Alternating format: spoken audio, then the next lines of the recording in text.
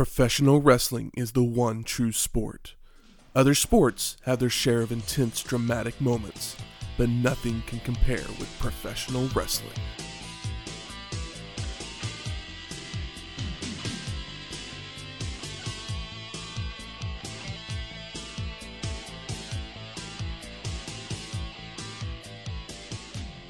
Welcome to Wrestling History X, where three friends come together and talk about the stories behind the matches.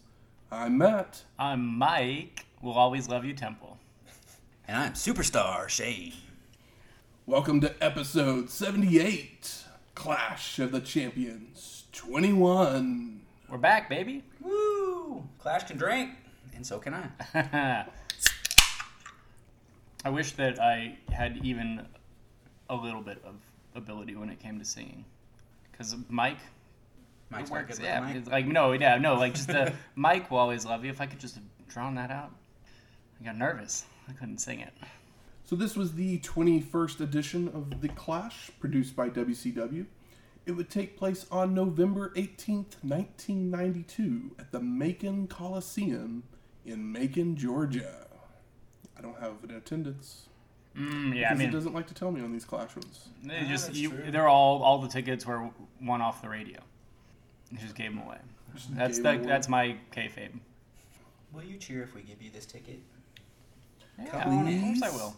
Please? If there's anything that's easy to cheer for, it's a wrestling show. That's true. You even if you don't know what's going on, just yelling for the good guy or the bad guy is always fun.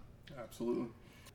We're back in Georgia, where we hang out quite a lot. Hey, it's the WCW. So it's kind of like Shane's little puzzle. Flair country? It's not Flair country at the moment. Yeah, I'm hoping one day for a Carolina, but Yeah. I mean, I know Flair, but WCW, going to NWA, Georgia, it's Ric Flair forever. But Shane's food trip around the world brings us back to Georgia. back to Georgia. And what did you bring us today? Well, the last time we were in Georgia, I made that awesome little grilled pimento cheese and fried green tomato sandwich with bacon that was killer. So I decided look up more stuff for Georgia. And looking around Georgia, they mention a lot of the same things. It's famous for barbecue. It's famous for pimento cheese. I'm going to be honest, when I think Georgia, I don't think barbecue. I don't either, but it's on the list of the foods to check out in Georgia when I was researching. But then I came across this picture, and it jumped off the screen and slapped me in the face and said, "Eat me." And so I decided, hey, my food takes me seriously when I find it on. My food takes me seriously. But yeah, this place was called Fox Brothers Barbecue. That's what it is. But they have what they call their quote-unquote burger, and it jumped off the screen, and as I said, slapped me in the face and said, "Eat me." It's not your typical burger. It is more barbecue-shaped to form a burger. Chopped brisket, again, topped with some deliciously spicy, creamy pimento cheese, some crispy bacon, some roasted jalapenos. The Fox Brothers one has jalapeno mayo or aioli. So we went for just the roasted jalapenos in place of it because that pimento cheese has a lot of flavor and creaminess and so it didn't need a sauce. Double down on the pimento. I didn't realize pimento was a Georgia thing either. Why not? If it is, then that's one I of the don't mind reasons that going I'm back loving me some Georgia. I don't mind continuing to go back. I've never been a big pimento cheese guy, but I've now had two things with pimento cheese that I really enjoy. Most people, when I say pimento cheese, I don't know if they picture pimento loaf, the old sandwich meat, and automatically that's gross. It turns their... I think that is what I usually think of. Yeah, because I said the same thing to my sister. I said pimento cheese, and she just kind of shrugged up her nose and ugh. It's do you like cheese? Because it's just cheese, guys. It's just cheese with, some more flavor. Yeah, I don't eat gross food, so anybody, if I tell you should try something, you should try something. But Fox Brothers Barbecue, their burger recreation, thanks to the work of my friends over at Iron Star, which you can also get a delicious pimento burger from there, only it doesn't come with the brisket.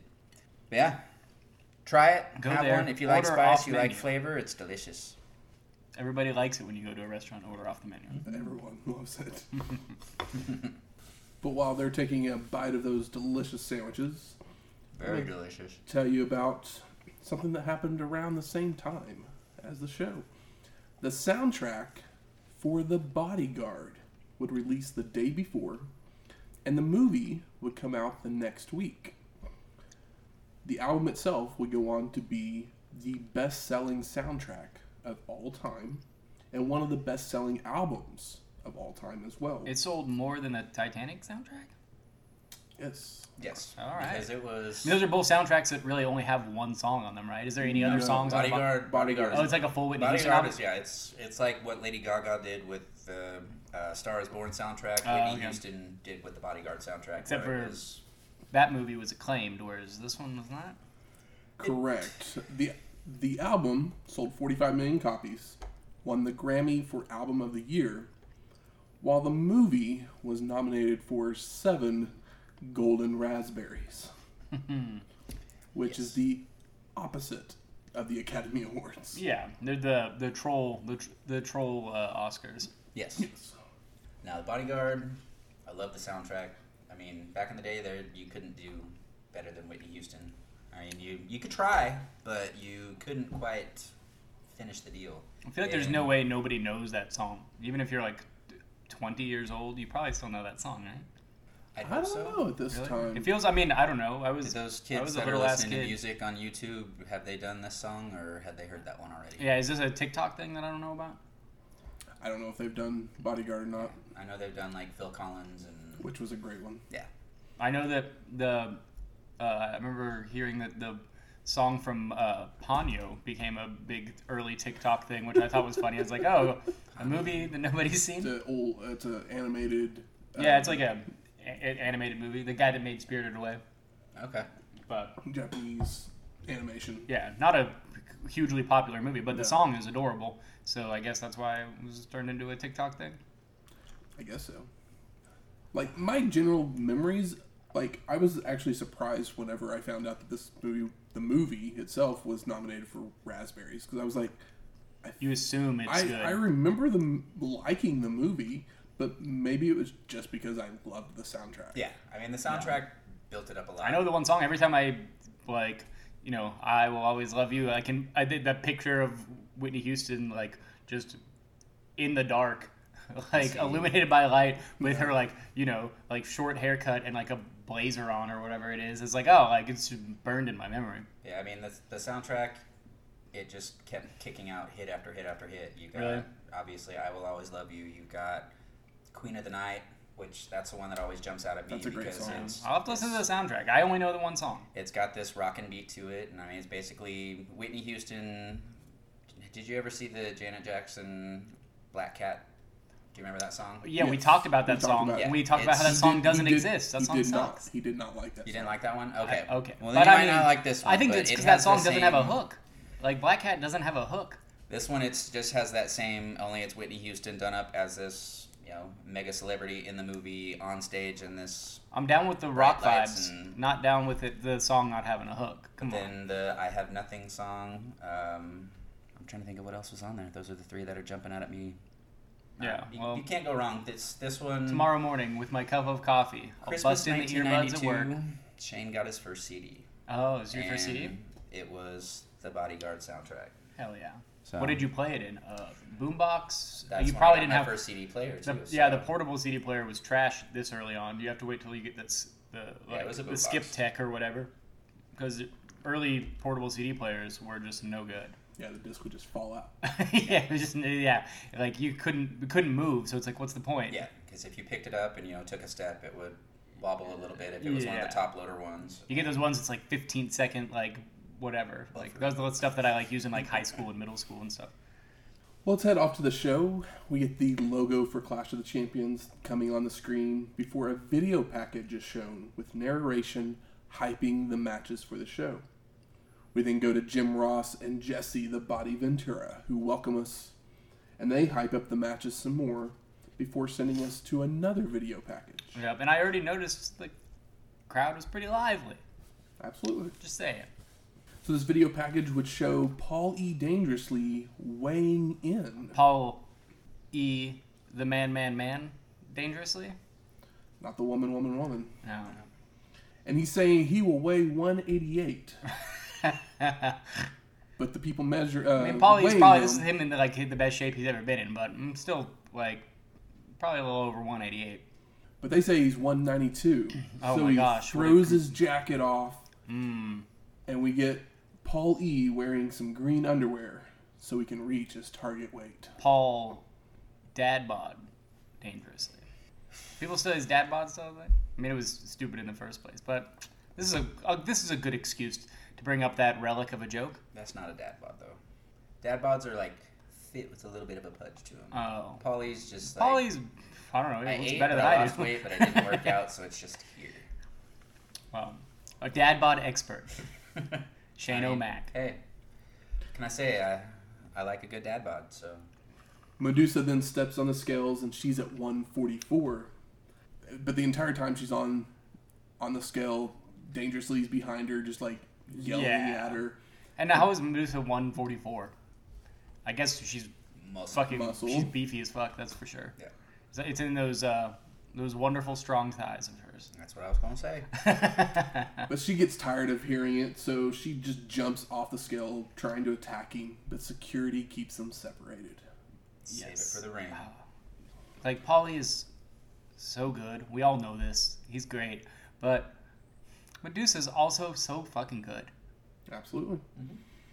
We then go to Tony Schiavone, who's with Cowboy Bill Watts, and he doesn't really say anything other than thanks for watching. Yeah, has he ever said anything in his life? I mean, he Not usually great. gives us some news of injuries or some bullshit rule change that he's Yeah. putting into place, but Well, we cancel all He of makes this stuff Gordon already, Soley so- look like Jesse the Body Ventura.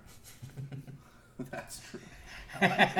We then go to Teddy Long and Michael P.S. Hayes, and they hype up the matches some more because I don't know if you guys know this, but they're now announcers on some of the TV shows. Yeah, So that's I why they're learned that here kind of loosely as it went on. Yeah. I was like, okay, well, Pulling PS double is duty. backing off out of the ring, and I feel like it's been a minute. Like Teddy's just so in and out all the time yeah. that it's like, did I see him recently, or has it been a while? Because it's never that long of a wait, but sometimes he's just gone, and then you forget about him, and he shows up. You're like, it's Teddy. I love Teddy. All he has to do is he's just got to show back up, and he has to say the word "playa," and it's like he's been there, never left. I miss Ref Teddy with the like thin hair drape, the skirted eggshell. And one of the matches they're talking about contains Eric Watts, and Hayes has a great line here where he says, "Watts, I'd hate you even if your last name was Hayes." Agreed. It's so good. Eric Watts is the fucking worst. It's like the downfall of '90s wrestling started with. I mean, I'm about to find Eric out, Watts. so I guess we'll work our way through it. Teddy then gives us some late breaking news and tells us that Brian Pillman has suffered a knee injury, but he's at ringside right now. And we go there, and with Jesse there with Pillman. Ventura says last clash, it was Brad Armstrong who was hurt, so he couldn't wrestle. We remember that promo. And Brian says, now I understand what he was going through. Oh, you little weasel. Armstrong then storms down to ringside as well. Pillman makes a public apology for the way he acted, telling him if it would make him feel better to go ahead and slap him. The worm has turned. As Jesse starts to ask Brad what he thinks, Brian takes his crutch and hits Armstrong over the head and in the leg, The worm did a full 360. stabbing him, just working him over with his crutch. Oh yeah, he breaks the crutch over his leg. All of a sudden you hear Pee Wee Anderson, who's the ref in the ring, yell, "I'm going to have to disqualify you." And Brian yells back, "You can't disqualify me. The match hasn't started yet." And this is when we find out about the match. I love that the microphones caught that too. Yeah. So the first match, Flying Brian Pillman versus Brad Armstrong. Pillman hits a knee lift as the bell rings, starts chopping away. Brad starts fighting back, only for Brian to dive at the knee, making the cover for the pin and the win. And he gets him from behind, I believe. Yeah. Like right behind the knee. Basically like your Brian Pillman doing the like 3-point stance, like but from behind, and Basically going after the yeah, knee that does Armstrong had hurt. flip bump pin. And what a good way to just make Brian Pillman A real piece of shit. A real beautiful piece of shit. Beautiful piece of shit. We then go to JR and Jesse. They send it to a video package where we get narration over the confrontation between Paul E. and Medusa at Halloween Havoc 92, where Dangerously ran her down, so she responded with a chick kick before security pulled her away. We then see Medusa having training sessions in martial arts before cutting a promo saying everyone is going to call him Paulina. We see Paul E. going through a training regimen of his own with the members of the Dangerous Alliance. It's fucking art. This, like, Paul E. workout, like, package is fucking art. So they're all standing in the ring with some jobber, and he punches him. But the jobber no-sells it. But Dangerously's, like, celebrating the punch, and Steve Austin, like, punches him to knock him down. It's beautiful. To make Paulie feel better. We then get another verbal confrontation between Paulie and Medusa in the back, which gets so bad. Like, it's rough. He's like you were born stupid and shit like that. Like, I did not write down what he said because it is so vile. Yep. You didn't? I probably didn't write it down assuming that you were going to get it, but I mean, I guess we have standards here. And Paulie has none. But it's so bad that the Dangerous Alliance is around Paul E. when he starts yelling. And they're like, nah, dog. They're just like, nope. Yeah, it's like they all disappear. They all end up walking away. Yeah, it's just so well done. But Medusa finally has enough and just starts chasing him as Paul E. dangerously runs off through the crowd. My only complaint with any of this is that, like, I understand that some people, like, when they get, like, really, really angry, they just, like, tear up. And it's not that they're, like, sad. They're just so angry that they're, like, overfilled with emotion. But with Medusa, like, that's not the vibe that I get from her tears. And I'm like, no tears. I don't want any tears from Medusa because she doesn't, like, Paulie, like, it's like she's Medusa. She's fucking badass. We've all seen her. You just look at her and you're like, well, that woman could kick my ass. Like, what is the deal here? But, like, her tears are something that kind of, it's a small detractor. It's a smart thing to do, but I just, like, because I'm like, if she doesn't show any emotion, then and she just, like, stands there and takes it before kicking his ass, then it's like, I mean, like, has no emotions, and it's like true. It's hard to get on her side. I just don't want her to look See, like it's actually bothering her coming from that fucking scumbag. But I guess that's why one of the reasons it works. I wanted her to do kind of along the same thing of not do the sad tears. You know, if anything, show that it's bugging her. More angry tears. Show the anger starting to build through instead of because I mean, if you watched her and listened as she was talking, it was more of a. Like, stop it! Don't say that. Why are you doing this? I can't believe you're saying this. No. Like, I'm fine with the tears, but, like, she just I felt like that. I want to see the bitch start brewing. It's a small dumb complaint. I want to see the bitch inside start brewing and then just blow up.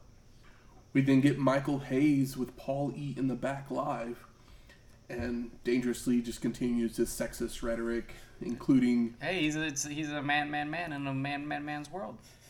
He does use the line, "The only sacrifice women make is when they're 16 years old in the back of their boyfriend's car." Yeah, that was fucking awful. I mean, he says a lot of awful stuff.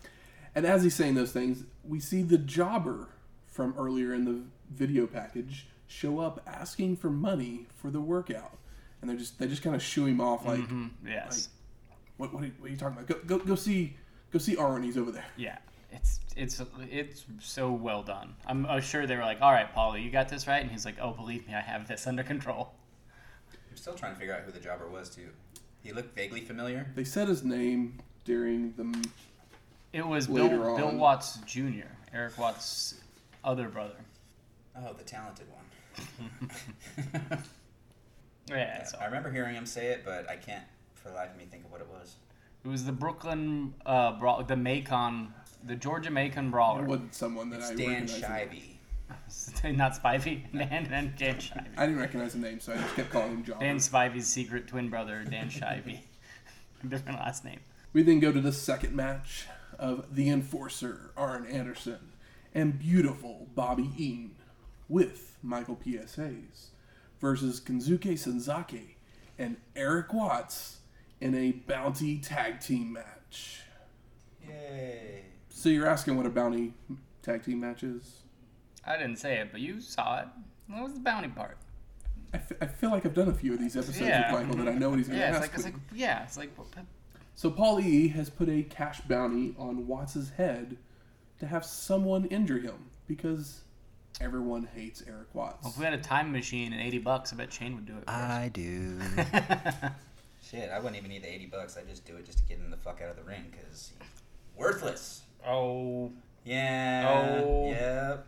I said it. Save it for the pinfall. So Beautiful Bobby shows disrespect early on, slapping Eric across the back of the head, God, that would be awesome. only for Watts to return the favor, slapping Bobby across the face. Eaton then locks on an ab stretch, which Eric escapes with an arm drag and charges in, but Beautiful Bobby ducks, sending Watts out to the floor.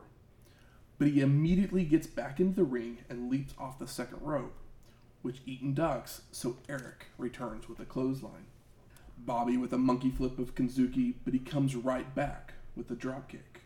Sasaki charges into the corner, but Anderson pulls Eaton out of the way, and then Beautiful Bobby dumps Kensuke out to the floor, where Hayes hits a cheap shot. Double A begins choking Sasaki, while PS gets another cheap shot in, which brings Watts over to confront Hayes, but the ref is there to break it up, which allows the Alliance to work over Kensuke. Eaton misses a clothesline, and Sasaki hits a power slam. Eric's in with a monkey flip into some ground and pound, a back body drop, and Arn and Kensuke both come in to brawl as well. Watson hits a fireman's carry for a 2 count, but Bobby goes to the eyes, heads to the top rope, only for Eric to catch him with a shot to the gut. Locks on the STF for the submission and the win. I loved Arn's, moment where he saves his buddy. Okay, Shane, floor is yours. I hate Eric Watts. He was fine here. I hate Eric Watts. He's green. He's hate green, Eric but Watts. he still did some stuff. He's not This is- I'm sure he probably doesn't go on to do anything great or whatever. But I was like, This I never is heard you complain about it earlier, and I was like, this was fine. This is a documented case of a pissing contest between Dusty Rhodes and Bill Watts. I mean, Dusty Rhodes' son comes in and can do all this stuff. He's great in the ring. He gets the crowd's attention. He's he a can main event. natural. Yeah, he's a natural. you're not gonna get me to fight that. But then, Bill Watts, with all the success that Dusty's son is having, thinks I should bring in mine. And this is what we get. We get a guy who can barely move in a ring, who does one of the sloppiest STFs I've seen in any match over all of my years. Has no personality, has no crowd interaction, should not be put into this type of a match this soon. You know who I felt the My worst for argument in this is entire match? Kensuke? Kensuke Sasaki. Yeah. Like, hey, you have to tag with Eric Watts tonight. Yeah. Yeah. It's like, we're going to bring Muta over, and we're going to have him get pinned 3 times. We're I gonna mean, bring I'm sure that Suzuki I over will- or Sasaki over, and he's going to get Eric Watts as a tag team partner. I'm sure that all have. I mean, I'm not into the nepotism. There's no way Eric Watts should have won this, but this is the only time I saw him, and I don't think it was like the worst showing I've seen in a ring. 20 for, years like, a from quick- this show, for a match you'll hear me that was this short. complaining just as hard about Garrett Bischoff, which, yeah, he at least had a better look, but just as little What about talent. David Flair? I'll complain about Yeah. David Flair, He's too. dead. We can't complain about him. We No. can. David- Is he No. dead? He's not the dead one? No, that's Reed. My Yeah, bad. that's Reed. Sorry. We then go to the locker room. Tony Schiavone's there with Teddy Long and Johnny B. Bad. And Bad has some boxing gloves on and is getting ready for a 3-round fight. Did you know that he's a bad man? A bad man. We then go to a video package where Scotty Flamingo knocks Johnny out with a roll of coins in his hand. The old $10 punch. Is it $10 a roll of quarters? Yeah. Okay, cool. Got it. Nailed it. So that's what set up this Yeah. match. $10 punch. Tony's then with Scotty in his locker room, and we get Vinny Vegas, Diamond Dallas Page, and a guy who looks like Don King from the back. Oh, He yes. was kneeling in front of Scotty, but which appears to be like jerking him off in the process. Oh, 'cause- come on. Did you watch? It did look kind of weird. I mean, it was weird, but I knew he wasn't trying He's to on his show. knees in front of him, and all you see is his hands. You can't see his hands. You can see his arms moving, and just I'm assuming he's like He's tying the gut gloves. punching He's or tying something. the gloves No, up. Scotty's got his hands up. So that's the thing that's creepy. Maybe Scotty was. It's like the was guy's supposed to ribbing be this like poor man. punching him in the stomach to I mean, get the abs ready. I mean, you know, Don King. Sorry. And Tony interviews Vegas, and he says the odds are 75-1. My man eats a canvas, and then makes a lot of boxing analogies. And So eat the canvas. Does that mean loses? yeah, Yeah. he's the 75-1 underdog. He's a in real. this match. Okay. We in the business we call it a mat muncher. Is that what you call it? I don't know. I just made it up. He's eating the canvas. He's a mat muncher. So we're off to our third match. Johnny B. Bad with Teddy Long versus Scotty Flamingo with Diamond Dallas Page and Vinny Vegas in a boxing match. JR asked Jesse if he had anything to do with the choosing of the ring girl, because if he did well. See, those comments worked back in 1992 as opposed to 2020, JR. And they let us know that there will be 3 2-minute rounds with a 1-minute rest period between each. I love boxing matches in the middle of wrestling shows. Bad gets a lot of jabs in early on that send Flamingo out to the floor, which I was just like, did we not rope off the rings off? I was like, It's not a real boxing Yeah, I match. didn't think about that part. Yeah. once back in, Johnny continues to dominate, knocking him down once again until Vegas gets on the apron to distract the ref, allowing Scotty to clothesline Bad. Johnny's back up and Flamingo is throwing haymakers until Bad regroups, bobbing and weaving his way, knocking Scotty down again. But he's saved by the bell. So during the rest period, we see a shot of DDP filling Flamingo's glove with water. Yes. Smart. Not sand or quarters. Smart. Water. So when the bell rings, Scotty's even having a hard time getting up from his stool because Yeah, that glove's heavy. He got beat up too. he got beat up in that first I mean, yeah, round. like Johnny B. Bad is He's a Golden Gloves winner. he's twice as big as. He's also, I believe they say he's from Macon, Georgia, which I don't know if that's real. Is old Marky Marrow from there? I mean, it doesn't matter. But I was like, maybe they're just trying to get people to care. No, But, yeah. yeah. I want to say it. I'm trying to like play back the ring entrances in my head. He but I'm said hearing he Macon, says he Georgia. does, yeah. Yeah. Is this our first Vinny Vegas? I guess no. No. No, that's not true. Because I mean, I know we did the Oz thing, but Yeah. We've seen Vinny Vegas. yeah. He wrestled against, or was he with? He just hasn't been super active. I'm having a vision of him in the ring with Ricky Morton. Yes. Yeah. It I was couldn't that- remember if that was It was him. on the show. It was on one of those shows where they told him that they had a really good match. It was the Liger Pillman Oh yeah. match show. If you have a good match, you What get was a it? bonus. Is it Super Brawl? The one show that we really, really liked, and then the guy left afterwards. Yeah, that match. Yeah. That show. Thanks, guy. So Johnny just starts continuing the attack in the second round with Oh, yeah. more jabs and starts to wind up for the big KO. But DDP distracts him from the apron, allowing Flamingo to get one good swing in. Water which shot. knocks Bad out Good for shot, the too. win. Yeah. Man, I love Flamingo's boxing shorts here. They're super cool. I did not like the blush on Flamingo's cheeks. Yeah, I was like, oh, he's got makeup on? All right. I guess he's just trying to, go tit for tat with... Cheek to cheek with old Johnny. Uh-huh, yes. We then go to a video package showing highlights from Starrcade 1991. Wasn't that a great show? The toilet bowl? It goes through the random drawing and how unpredictable it could be by showing Sting and Abdullah the Butcher having to team again against Brian Pillman and Bobby Eaton. It's the longest promo for a thing that happened like a year ago. And it's not even really... Like, they could have accomplished it in so much less time.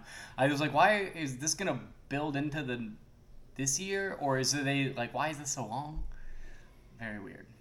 Because they're going to do the Battle Bowl and I know that, leave but the lottery thing again. Still, it's like, why do we need to see this much Abby? Like, what's going on here? there was something in this highlight package that I noticed. I don't know if I noticed it when we covered it, but Pillman actually celebrates when Sting wins. Yeah. Even though that meant that his team lost. That's because he was still the I mean, ultimate good guy back Yeah. then. Exactly. Yeah. He didn't get pissed off at Z-Man or Brad Armstrong yet to show his true rage. We then see highlights of the Battle Bowl with Sting winning. And then we get the call your local cable operator to get Starcade 92. And I did, but they told me I was 28 years too late. Oh, yeah. Starcade 92 Toilet Bowl, too. See, I miss the days of being able to call my local cable operator and order a pay-per-view. That was, I don't know, it's a weird thing. Yeah. It's like missing the sound of dial-up. Oh, where, yeah. You know, every Definitely. now and then you just want to hear it. And that's how it was back in the day with ordering pay-per-views was... Sorry. You know, you'd get the build-up for it as you're calling, you're waiting, and then all of a sudden they get through and you tell them that you want to order it, and they tell you that, all right, you're good to go. Make sure you have your TV set to channel 306 or whatever it is. And, Yeah, give me that credit card number.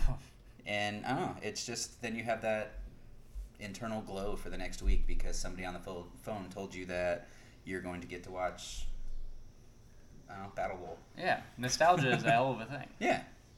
Pushing a button on your phone now and just having it show on the screen that, you know, Well, purchase completed. Give Success. it 5 years, and everything new piece of like television or film is all going to take place in the 90s. Because right now it all takes place in the 80s. So once we get there, you'll have plenty of dial-up sounds. I'm anticipating, you know, they've got Glow going right now on Netflix. I wonder if we're going to get, like, Raw or Nitro or something like that. Or your ECW version of Glow? I don't think so. Glow also stopped being about wrestling pretty quick. Because I've watched wrestlers all are more than just their characters. You got to show the backstory.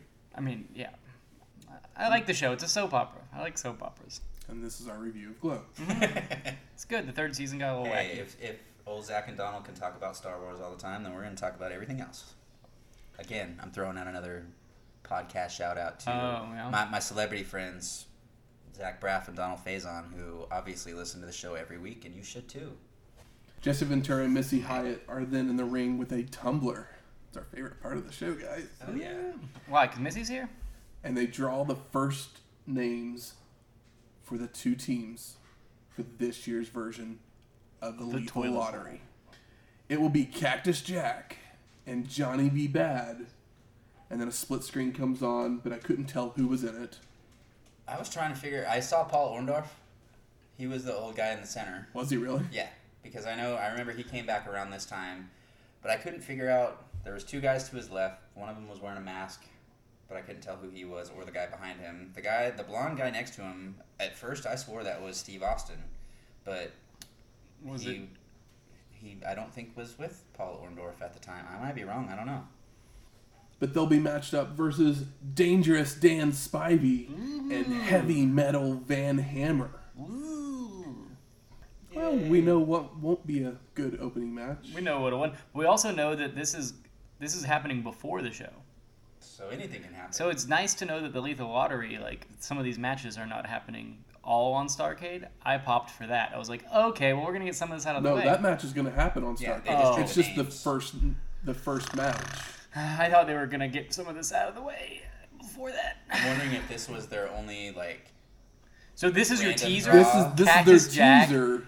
That's your teaser. This is their teaser to be like, oh guys, You gotta get this this is show. what Lethal Lottery's all about. Yeah, Cactus Jack and Johnny Bad for This kind of Spivey match and Hammer. right here. Yeah, because my God, Yeah. I like Bad and Jack, but still don't care about them tag teaming.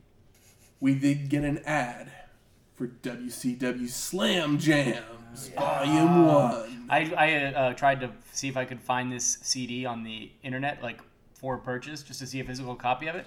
Pretty sure it doesn't exist.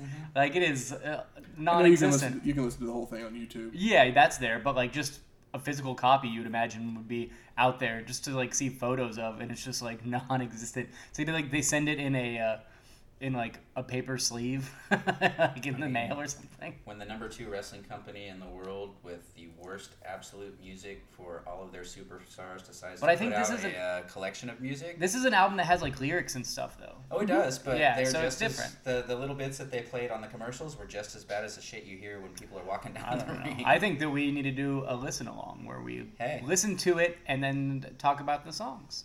What type of alcohol will we have with that? 'Cause I'm gonna need a lot of it. An Alabama Jam.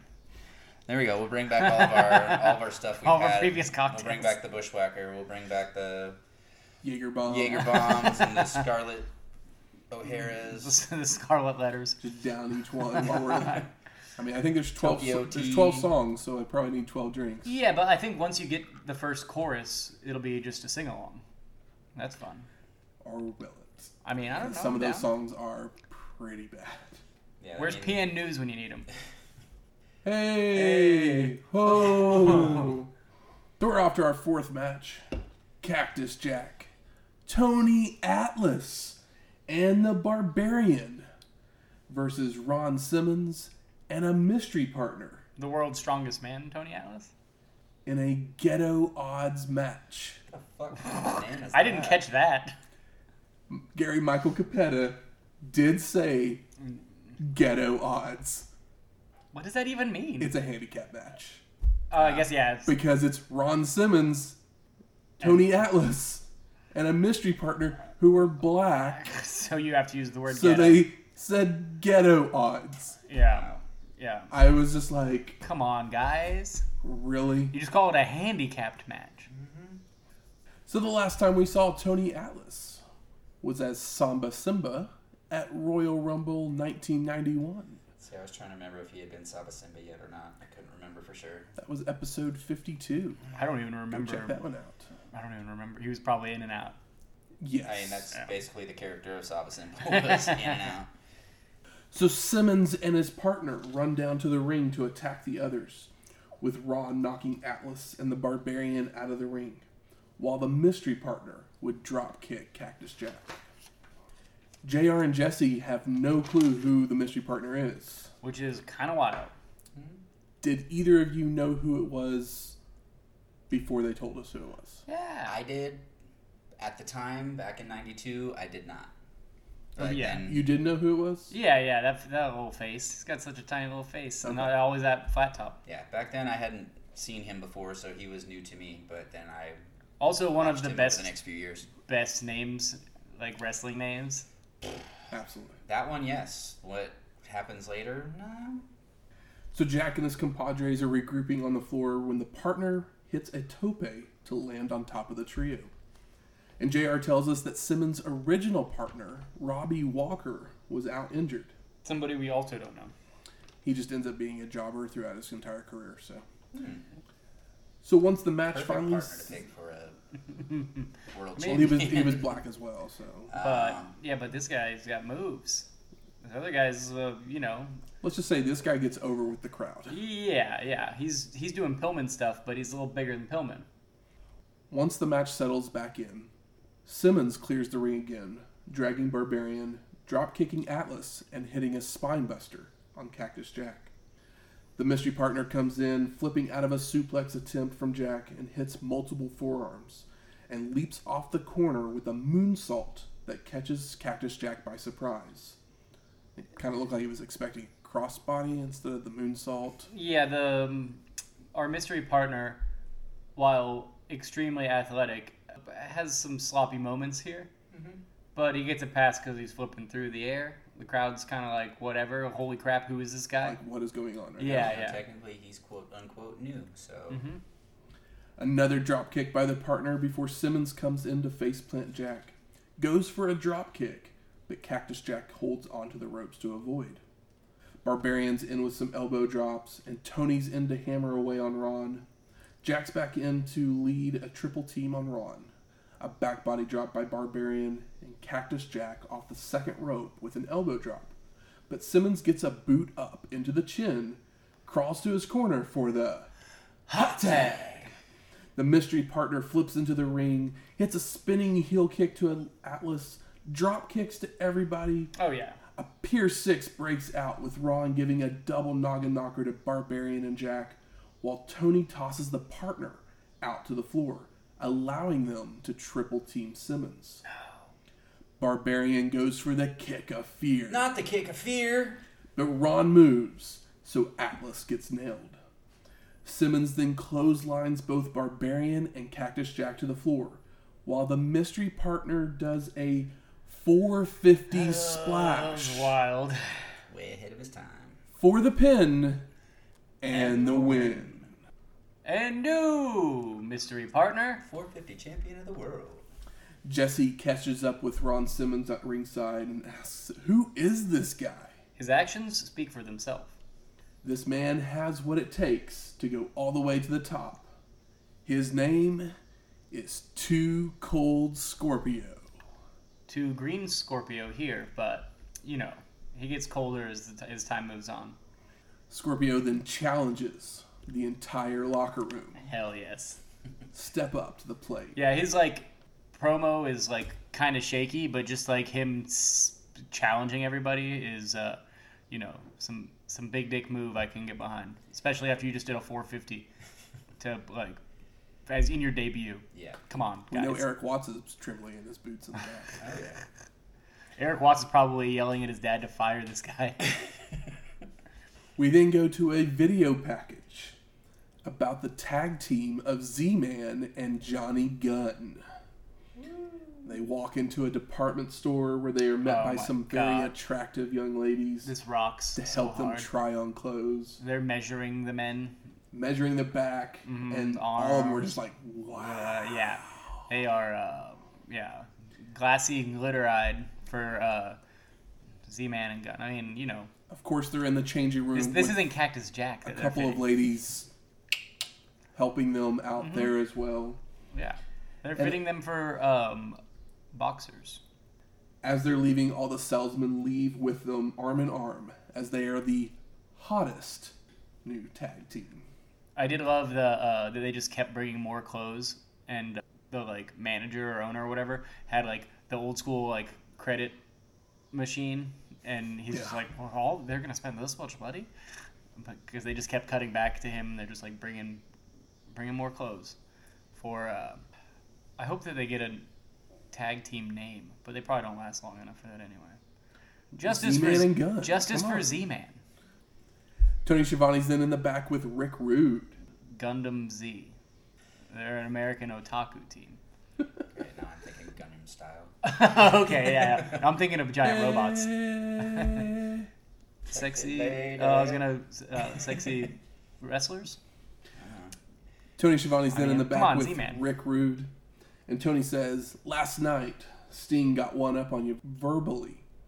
And Rude says, "Well, tonight it's going to get physical, and I will come out on top." As they had a meeting of the minds the previous night on one of the other TV shows. Guess what happens next? Another ad for Slam Jam Volume 1. Sexy wrestlers. That's the first track. It's for Z-Man and Johnny Gunn. Actually, a Tron Simmons theme song. Oh, I know. It's a joke, man. JR and Jesse then talk about the arm wrestling competition. And we get a video package about it, going over the entire tournament. Over the top, just, theaters everywhere. Basically, if this mattered at all, I would give updates. Shane does not like that I brought up Over the Top. No, I love Over the Top. I just know Okay. that was a few years Later? before. Oh, before? Yeah. Okay. It was 92 when it was on television all the time, and I was seeing Probably it so. every Saturday afternoon It was on probably playing USA. on TNT on Yeah. repeat. But if this arm wrestling tournament mattered at all, I would give updates. But it doesn't because we never see it, ever. Yeah. It's only on the I was TV just shows. glad that they didn't do it on this show. I expected to see The finals of a the arm match or wrestling whatever. tournament. They show a clip of a match between somebody and somebody, but I don't even remember. But it was actually a shoot arm wrestling competition. So Oh yeah. So we don't know who won? have no Yeah. clue. It was I don't care. Enochiism. We then go to Michael Hayes in the back with Paul E. dangerously, and In what headgear. is Paul E. going to do but cut another misogynistic promo? Yeah, in headgear, so it looks like a dweeb while doing it. It's the karate, boxing headgear. So we're off to our fifth match. Paul E. Dangerously with Michael P.S.Hayes versus Medusa. And as you said, Paul E. has some headgear on, elbow pads. Oh, yeah. He's protected, you know. And as they're showing the tell of the tape, JR tells us that Dangerously has hit Medusa and that she is just laying in the ring. And then it comes back to screen, and Medusa's laying in the middle of the ring. Yeah, but don't they show her run to the... Yeah, but Yeah. shows are running, but then they go to the tell of the tape, and then before we know it, They don't get the hit. we don't actually see the hit. Oh, I think you see in replays the telephone, right? Yeah, he hits her with the and it telephone. breaks to pieces. Yeah. Pretty violent. Paul E. then begins cutting another promo saying he wants a kiss, so he leans down to pick her up, and a wig comes off. Oh no! Medusa's a man. Dangerously lifts Medusa's head, and that's not Medusa. It's the jobber from earlier. Oh yes. The real Medusa then rolls into the ring, hitting a chick kick and attacking Paul Lee. She body slams Dangerously, kneeing him to knock him from the ring.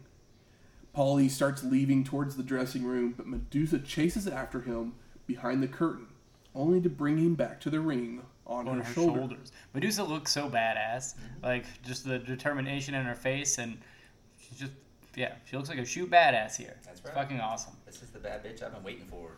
All of a sudden, a clock on the screen shows up showing 2 minutes remaining, That's never a good sign. as the match had a 5-minute time limit. Okay, I thought it was they messed up in the back.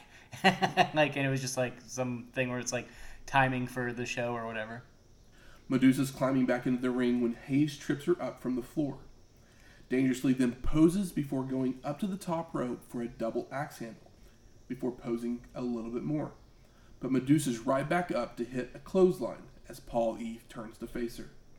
Several knees and then a second rope dropkick from Medusa. But instead of going for a pin, she begins to strip him and Dangerously just bails out to the floor again as time expires. Because Paul E. Dangerously, the Psycho Yuppie, is not a man. He was unwilling to do the job for a woman. So that makes him a pussy. Gone. As this would be the last time we see Paul E. in WCW. And that's actually pretty sad. I mean, I know he goes on to Considering other things, the but next thing we see, man, yeah. I'm okay with it. Yeah, but I mean, this was some of the best stuff that he's done in WCW. Absolutely. Yeah. Absolutely. He went full Paul Lee right towards the end. Yeah, this it makes sense where he goes from here, considering how gnarly this was. 92 was definitely the year of Paul E. Yep. The year of living dangerously. We then go to a video package for the King of Cable tournament. Ooh, so they tell us about one tournament and then tell us about another tournament. Yeah, but this one's about wrestling. Yeah, this one's actually wrestling. And we see highlights shown from the tournament giving us a recap of how we've gotten to the semifinal matchups. And they tell us that the final will be at Starrcade 92. We then go to Tony Schiavone in the locker room with Big Van Vader and Harley Race. And Vader will face Dustin Rhodes in one of the semifinal matchups. Not on this show, though. On WCW Saturday Night the following week. Mm-hmm.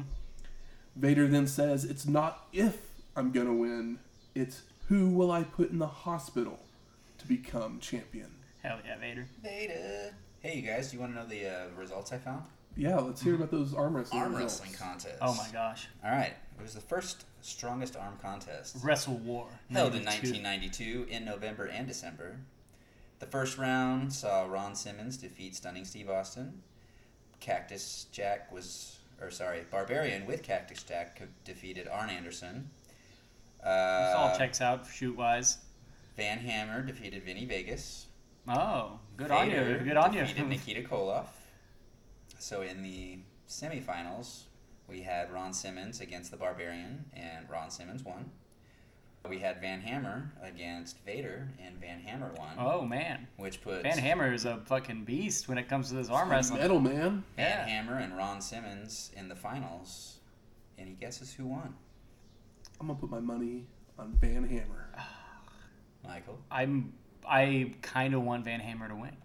Well, you are both correct. Oh my god. Van Hammer defeated Ron Simmons to win the tournament on Yeah. December 19th, 1992.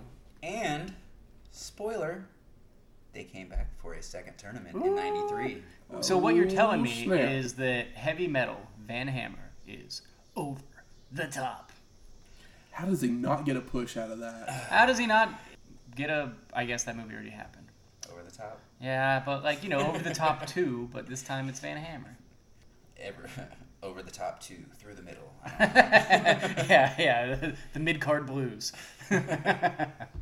So we're off to our sixth match. Ravishing Rick Rude versus Sting in a semi-final match for the King of Cable tournament. There is a 20-minute time limit on this match, and if it goes the distance, there are 3 judges to help decide the winner. Do we know if the other ones went the distance and had judges? I have no clue. Yeah, I was right just offhand. curious. Yeah, no idea. The judges for this match are Larry Zbyszko, The Cruncher. Hiro Matsuda, and Ole Anderson. Somebody The needs ref. another paycheck. Rude takes the mic and lets us know all about those fat, out of shape, Cut the music. Sting loving sleaze bags. I mean, Rude's got the abs, but Sting's got the face. And, you know, what do you want to look at every day? I mean, I'm not gonna lie. Rude's kind of got a face too. He's not. He's got dad face. Sting's got boyfriend face. I do like a dad bod, so. maybe He definitely doesn't face have a dad belongs on. bod. Yeah. The Ravishing One starts off with multiple head slams into turnbuckles and starts working on the back of the Stinger until he retaliates with a pair of gut busters and shoulder blocks in the corner, working over the rib area of Rude. Multiple gourd busters, head slams into turnbuckles before Sting sits down on the back of the Ravishing One with a reverse chin lock before switching to an ab stretch, only for Rude to escape with a hip toss. The Ravishing One on the attack, again with head slams into a turnbuckle, multiple forearms into the back, goes for a suplex, but the Stinger blocks and drops Rude across the ropes. You remember the year of the atomic drop? Yeah. I think this might be the year of the ab stretch. Been noticing a lot of ab stretches. Well, 92's almost over, so... Well, it's the second half, maybe. Maybe it took this long for me to notice it. Sting suplexes him again across the ropes, and the Ravishing One gets caught up, while Sting goes out to the floor with kicks to the ribs. Both men are now out on the floor where the Stinger goes for a splash, but Rude moves out of the way, and Sting nails the steel guardrail. It's pretty brutal. It's a rough one. Back in the ring, the Ravishing One comes off the top rope with a single sledge and makes the cover, but the Stinger gets his boot on the ropes. Multiple body slams, Rude continues to work on the back and hits a vertical suplex. Puts the chin lock on, but as Sting tries to stand up, the Ravishing One goes to pounce on his back, but the Stinger moves for Rude to bust his tail. Sting starts firing up with chops, goes for a body slam, only for his back to give out, and Rude lands on top for a 2 count. Don't forget the Rick Rude does the pose. Arms little behind the head. grind. Yes, but he sells his midsection. He can't quite do it Absolutely. because Rick Rude, you've got to hit him in the abs. right. And in Can't this swivel those match, hips with bruised abs. Rick Rude's definitely got to hit Sting on the back. This is a light limb match, but they're not limbs. It's, you know, your back and They're your body midsection. parts. Yeah. Attacking a body part. Mm-hmm. It's good scientific wrestling. Yes. I'm all about it. The Ravishing One starts whipping Stinger corner to corner before hooking on a bear hug with 5 minutes remaining. Sting keeps trying to fight out, but Rude just keeps coming back to the bear hug until a whip reversal by the Stinger, where he locks on a sleeper, only for the Ravishing One to escape quickly with a jawbreaker. Rude then slams Sting's face several times into the mat as we hit 2 minutes remaining. And don't forget the Rick Rude blows the snot rocket onto the mat. It's pretty gross. The Ravishing One heads up to the top rope, only for the Stinger to meet him, press slam him off, and follows with a pair of atomic drops and a face slam for a near fall. 1 minute remains as Sting heads up to the top for a flying crossbody for a 2 count. No. Goes for a second one, but Rude catches him in the gut on the way down. The Ravishing One then attempts a Rude awakening, but his ribs are hurting way too hard, After a couple knee lifts, Sting had to work it in first. Remind you. Right. which allows Sting to escape, knock Rude into the corner, and hits the Stinger Splash. Stinger looks to lock on the Scorpion Deathlock, but time has expired. Womp, womp. Womp, womp. Man. The ref then goes around to all the judges, collecting their decisions. Michael, who do you vote for? Sting, because he had his finisher on when the time went out. Shane, who do you vote for? I gotta go for Rude. I'm not saying like who I think would have, like, but like, I'm giving my. It's tough. It's good shit. Matthew. Rude should have won. But the only reason I guess I'm thinking of like if there was no time, I think that Rude would have tapped here because just. But there He's about to was a get time fresh. limit. I know. Got to play within the parameters. Rude got more offense in, so Think like back. in that respect, yes. But I was looking at if like this went to a finish, Sting has him right here, dead right. Think back over the years, though. How often do you remember seeing Rude tap out? Well, I didn't get to, unfortunately. I have no memory. of If Rude judge tapping. wise, it's Rude, but I was looking at it from a different perspective, and I'm not right to It's do fine. It's okay to be wrong. So we get the judges' decisions. Let's see if they agree with us. Matsuda votes for Sting. Zabisco for Rude. Attaboy, Lair. And Ole for the winner and advancing to the finals. Sting! It's because he had a death lock on, man. If it was like another 30 seconds, Rude's But tap. there wasn't Rude's 30 tap. more seconds. There wasn't. He That's didn't the argument. technically- That's why this is good. He didn't technically have it on, though. He was stepping into it. He's stepping into it, but he He could have just as easily been pulled over into a small package. He also, his back could have given out Could have. because you got to crank that back to get the death lock on. As That's the, why this rocks. As the Stinger celebrates, the Ravishing One attacks him, only to receive an atomic drop to force him out to the floor. And then we get our 7th match. Don't forget the Slam Jam ad. Was there another one there? Oh, yeah, of course there was. There probably was. It doesn't Probably matter. tuned it out. Ricky, the Dragon Steamboat, and Shane Douglas versus the Natural, Dustin Rhodes, and Barry Windham for the unified NWA and WCW World Tag Team Championships. And this is technically face versus face, even though there's dissension in the ranks over between Barry and Dustin. Yeah. Rhodes and Douglas start us off with both men going for quick pin attempts.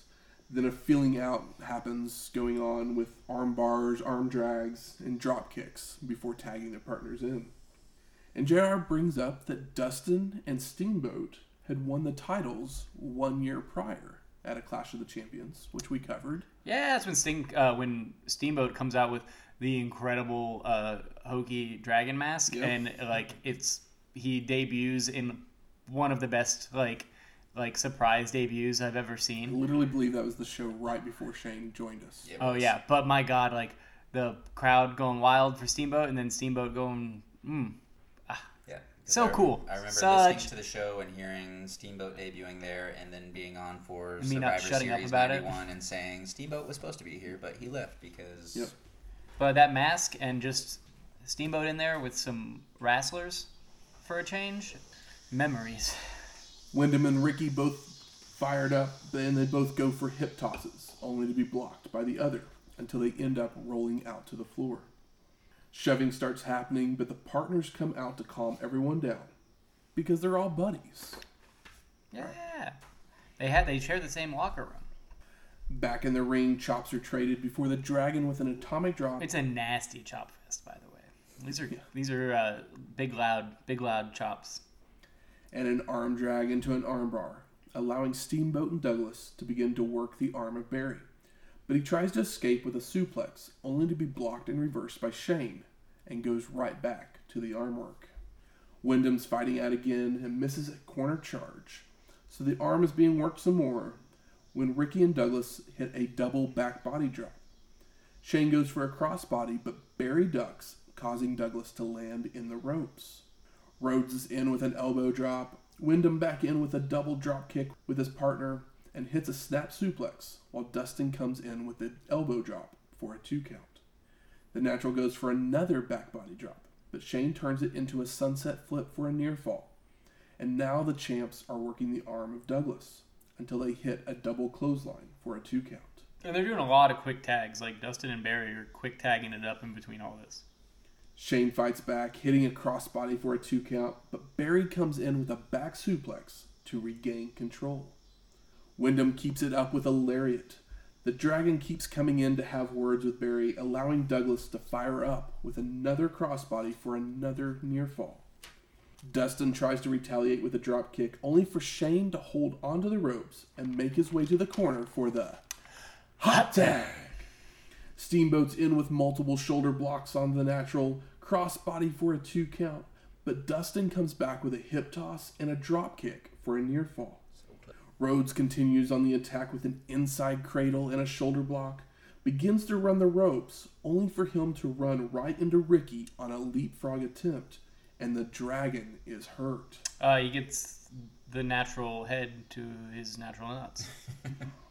Rhodes doesn't take advantage. No, he doesn't want the Instead, pin. He wants checking on his friend. Yes, and you know who's upset about it. But Wyndham is yelling at him to make the pin. Pissed.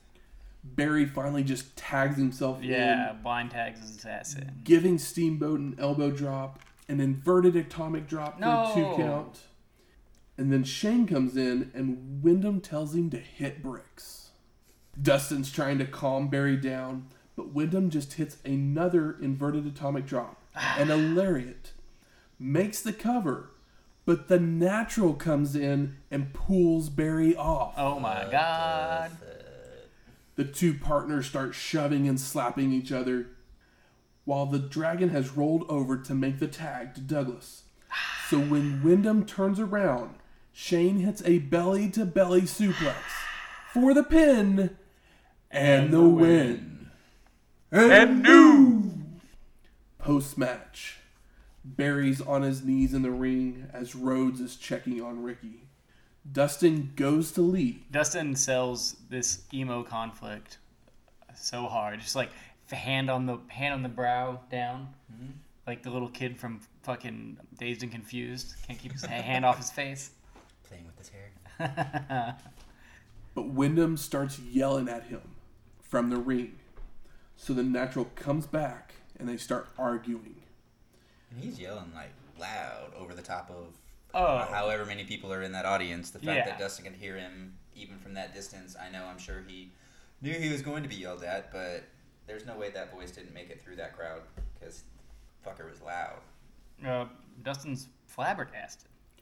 Barry turns his back and he's contemplating what to do. He then turns back around, delivers a kick to the gut and a DDT in the middle of the ring. Pushes the ref away. That's a fine. And then delivers a superplex. Also, he spits on him. Regular spit or snot rocket? No, not a snot rocket, but honestly, I don't know what's worse. They're both disgusting. And more officials come down to help break up the beatdown.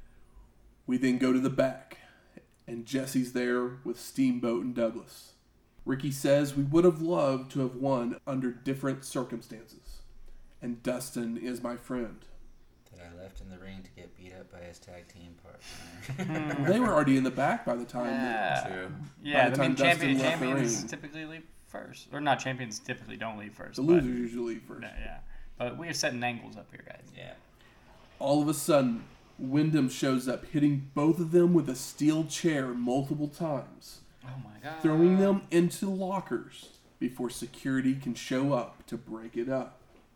And JR says his goodbyes as credits roll. Wild ending. So I ask you, gentlemen, what are your overall thoughts of Clash of the Champions 21. It's good. It had its ups, it had its downs. Hang on. I need to go back to my notes for some reminders here. I love the Paulie Medusa build-up. I love Michael Hayes hating on Eric Watts as much as I do. The little Pillman swerve was a fun treat. And then we dip down into the not-so-exciting stuff with the Eric Watts match, followed by the next couple of matches, which were just kind of... The Johnny B. Bad boxing I could do with or without. It didn't really do much for me. But then it picked back up towards the end, because you've got Sting, you've got Rick Rude, you've got Dusty, Barry, Ricky, and Shane. I feel like I'm naming off a boy band there. That's I mean, Barry's the old one where you're like, why is this guy here? Look at this. Who wants this face? He's the is it Chris from NSYNC? Is he the one that had the doo-doo dreads? Yes.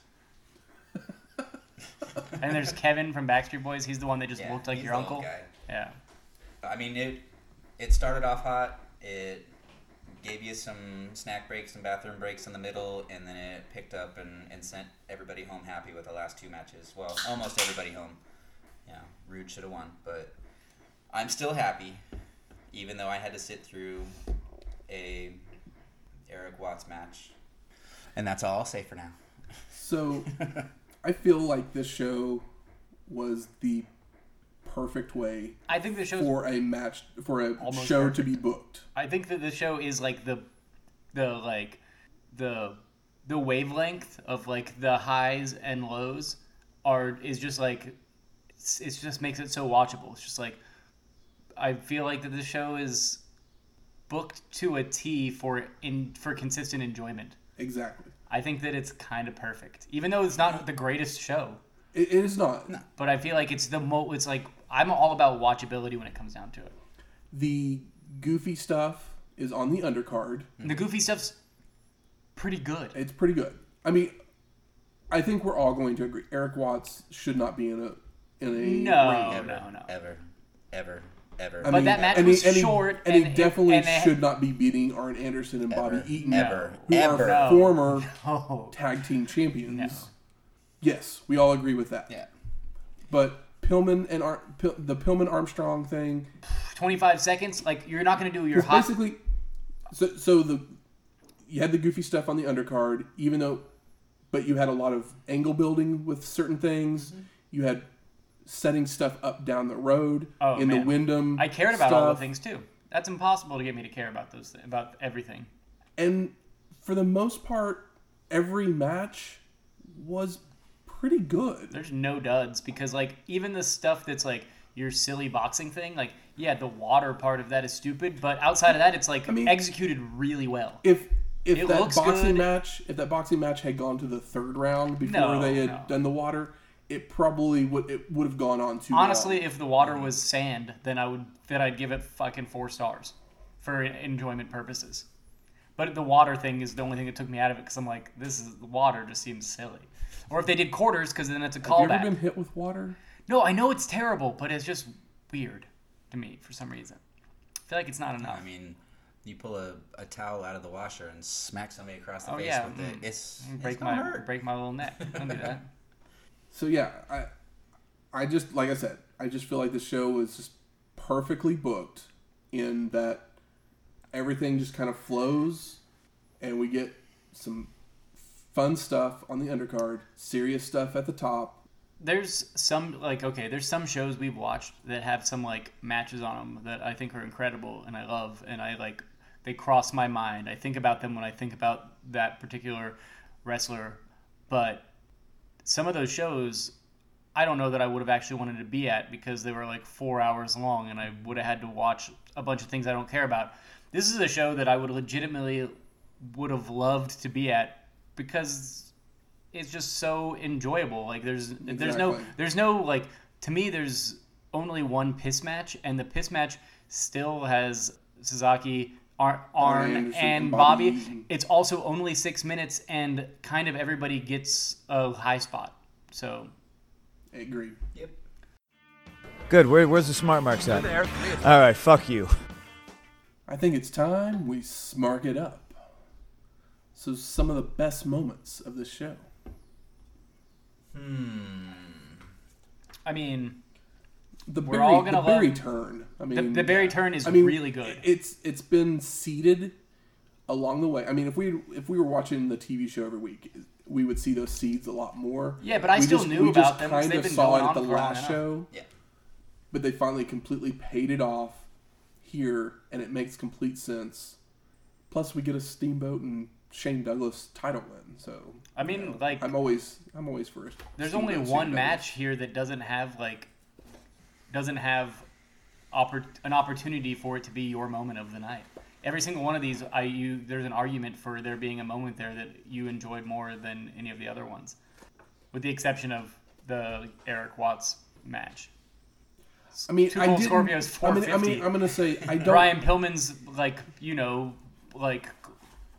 swerve in 25-second promo into a 25-second match of assholery. I don't Gorgeous. love the jobber in women's clothes making everyone think that's because it's obvious that it was not Medusa. No, but by the time the match was over, you forgot about that because you cared did so much. But It at was the like, same oh, whatever. time, I just would rather have Medusa kicking Paulie's ass for 5 minutes instead of 2 minutes, and then she just strips him of his clothes and he runs off. Yeah. Yeah. Like, I'd rather Medusa get a clean win. It was a whole lot of build up, and then we got just like this teeny tiny sliver of joy from it. But I assume that they were served its probably purpose.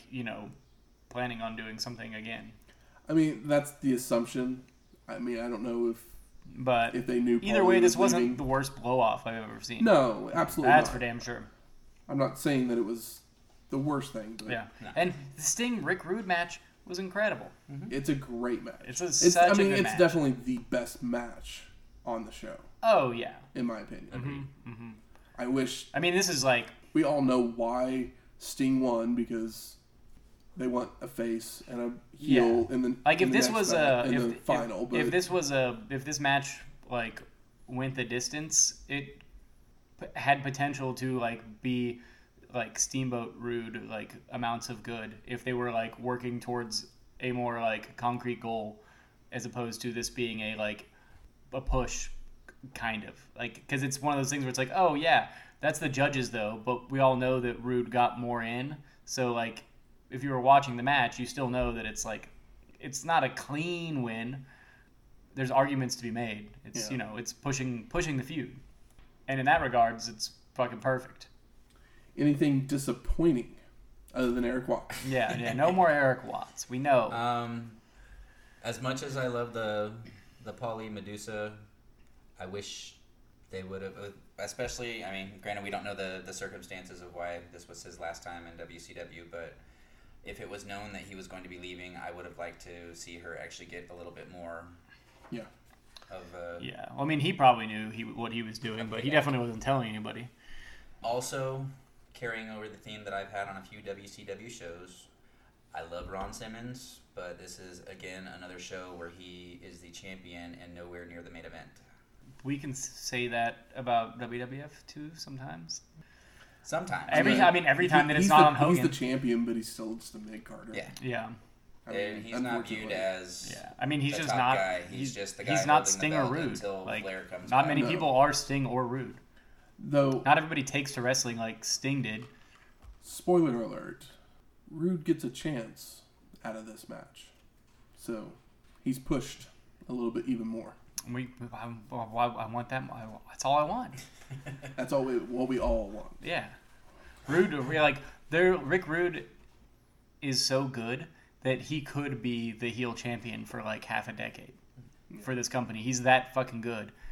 It's a bummer that, he wasn't over here earlier, but they got him now. And who's a better replacement for Ric Flair? I mean, it's not the same guy, but as far as a heel that can work and do the thing and is extremely dislikable. He's even more dislikable than Flair at this point because Flair had been around for 10 years, so people just, came around to him. Whereas Rick Rude, it's fuck this guy. Yeah, Rude finally found his voice in WWF and then was gone. Yeah, some people are always a babyface. You're Ricky Steamboat. Nobody wants to see him as a heel. That's silly. But Rick Rude is the kind of guy that should forever be a heel. Yeah. How about best performer of the night? I mean, it's basically always Rick Rude, right? It's just kind of always Rick Rude. I feel like you can pretty much give it to anybody on this card because everyone does something that's entertaining. Yeah, like Too Cold was like Except for you, sloppy, Eric. but he nailed what he needed to nail when it came down to it. God, popped so hard for that 450 splash. I totally forgot about that. That is like the best moment of this show. I shit my pants. I was like, what in the fuck? Like, I gotta flip back through, see what... I'm like, I even loved Vinny Vegas in this show. Yeah. Like, that whole match is just fun. I think Scotty Flamingo, Johnny B. Bad is an incredible way to spend fucking... It's a 3-minute match, but, you know, it's about probably 10 minutes to... Or, you know, 8 minutes if you get all the promos. Pre and post yeah, stuff, but all that stuff's done pretty well. But, like, it's a great way to spend, you know, the amount of time it takes to eat a sandwich. Anything surprising? I mean, again, Not particularly. Medusa only getting 2 minutes of time in the ring, really. Scorpio. Doesn't do anything. Scorpio. Yeah. Scorpio, not Scorpio Sky. Yeah, I know. I was like, I almost said that. I was like, I think I caught a little bit of him wrestling last night. Yeah, Too Cold Scorpio showing up was definitely the surprise of the night. I want to go back to disappointing just for 1 second. Mm-hmm. If you're Sting and you know that there's a time limit, and you should be able to hear that the time limit is being yelled at you, why would you go for the Scorpion Deathlock and not a pin after a Stinger Splash? Yep. Because that's not the finish. Okay, throwing my argument against back my face. No, but sorry, that's rude. I mean, Yeah, it's the the same pin- thing I do to you. All the Yeah, time. the pin. I mean, the pin would have been cool too, but I think it would have been more... because the pin, he could have also like just like behind the backstage politics. For the pin, he still could have like kicked just See, to like I throw it back feel at like him. that Where it's like you would've- can't really do that in the Scorpion Deathlock. But I feel like that would have made for a better ending to the match if he had gone for yeah. the pin and as time expires, Rude Well, kicks out. and then at that point, you guys can't say Because it literally- was rude. Because it literally is... Or, I mean, it was you'd be like, oh no, it's Sting because obviously he just got the visual pin. I mean, Rude kicks out. I mean, you definitely have to have Rude kick out. You can't have Yeah, I Sting guess get the you're right. visual Yeah, pin. it's just you go to the pin. We're down to the last 2 Yeah, he seconds. kicks You know, he kicks when 3, 2, Yeah, 1, he kicks, 2, like, at the- yeah. and like Yeah. as he as kicks he's as coming the down, kicks. as- He can still kick with the he- slap because you can still contest that. Exactly.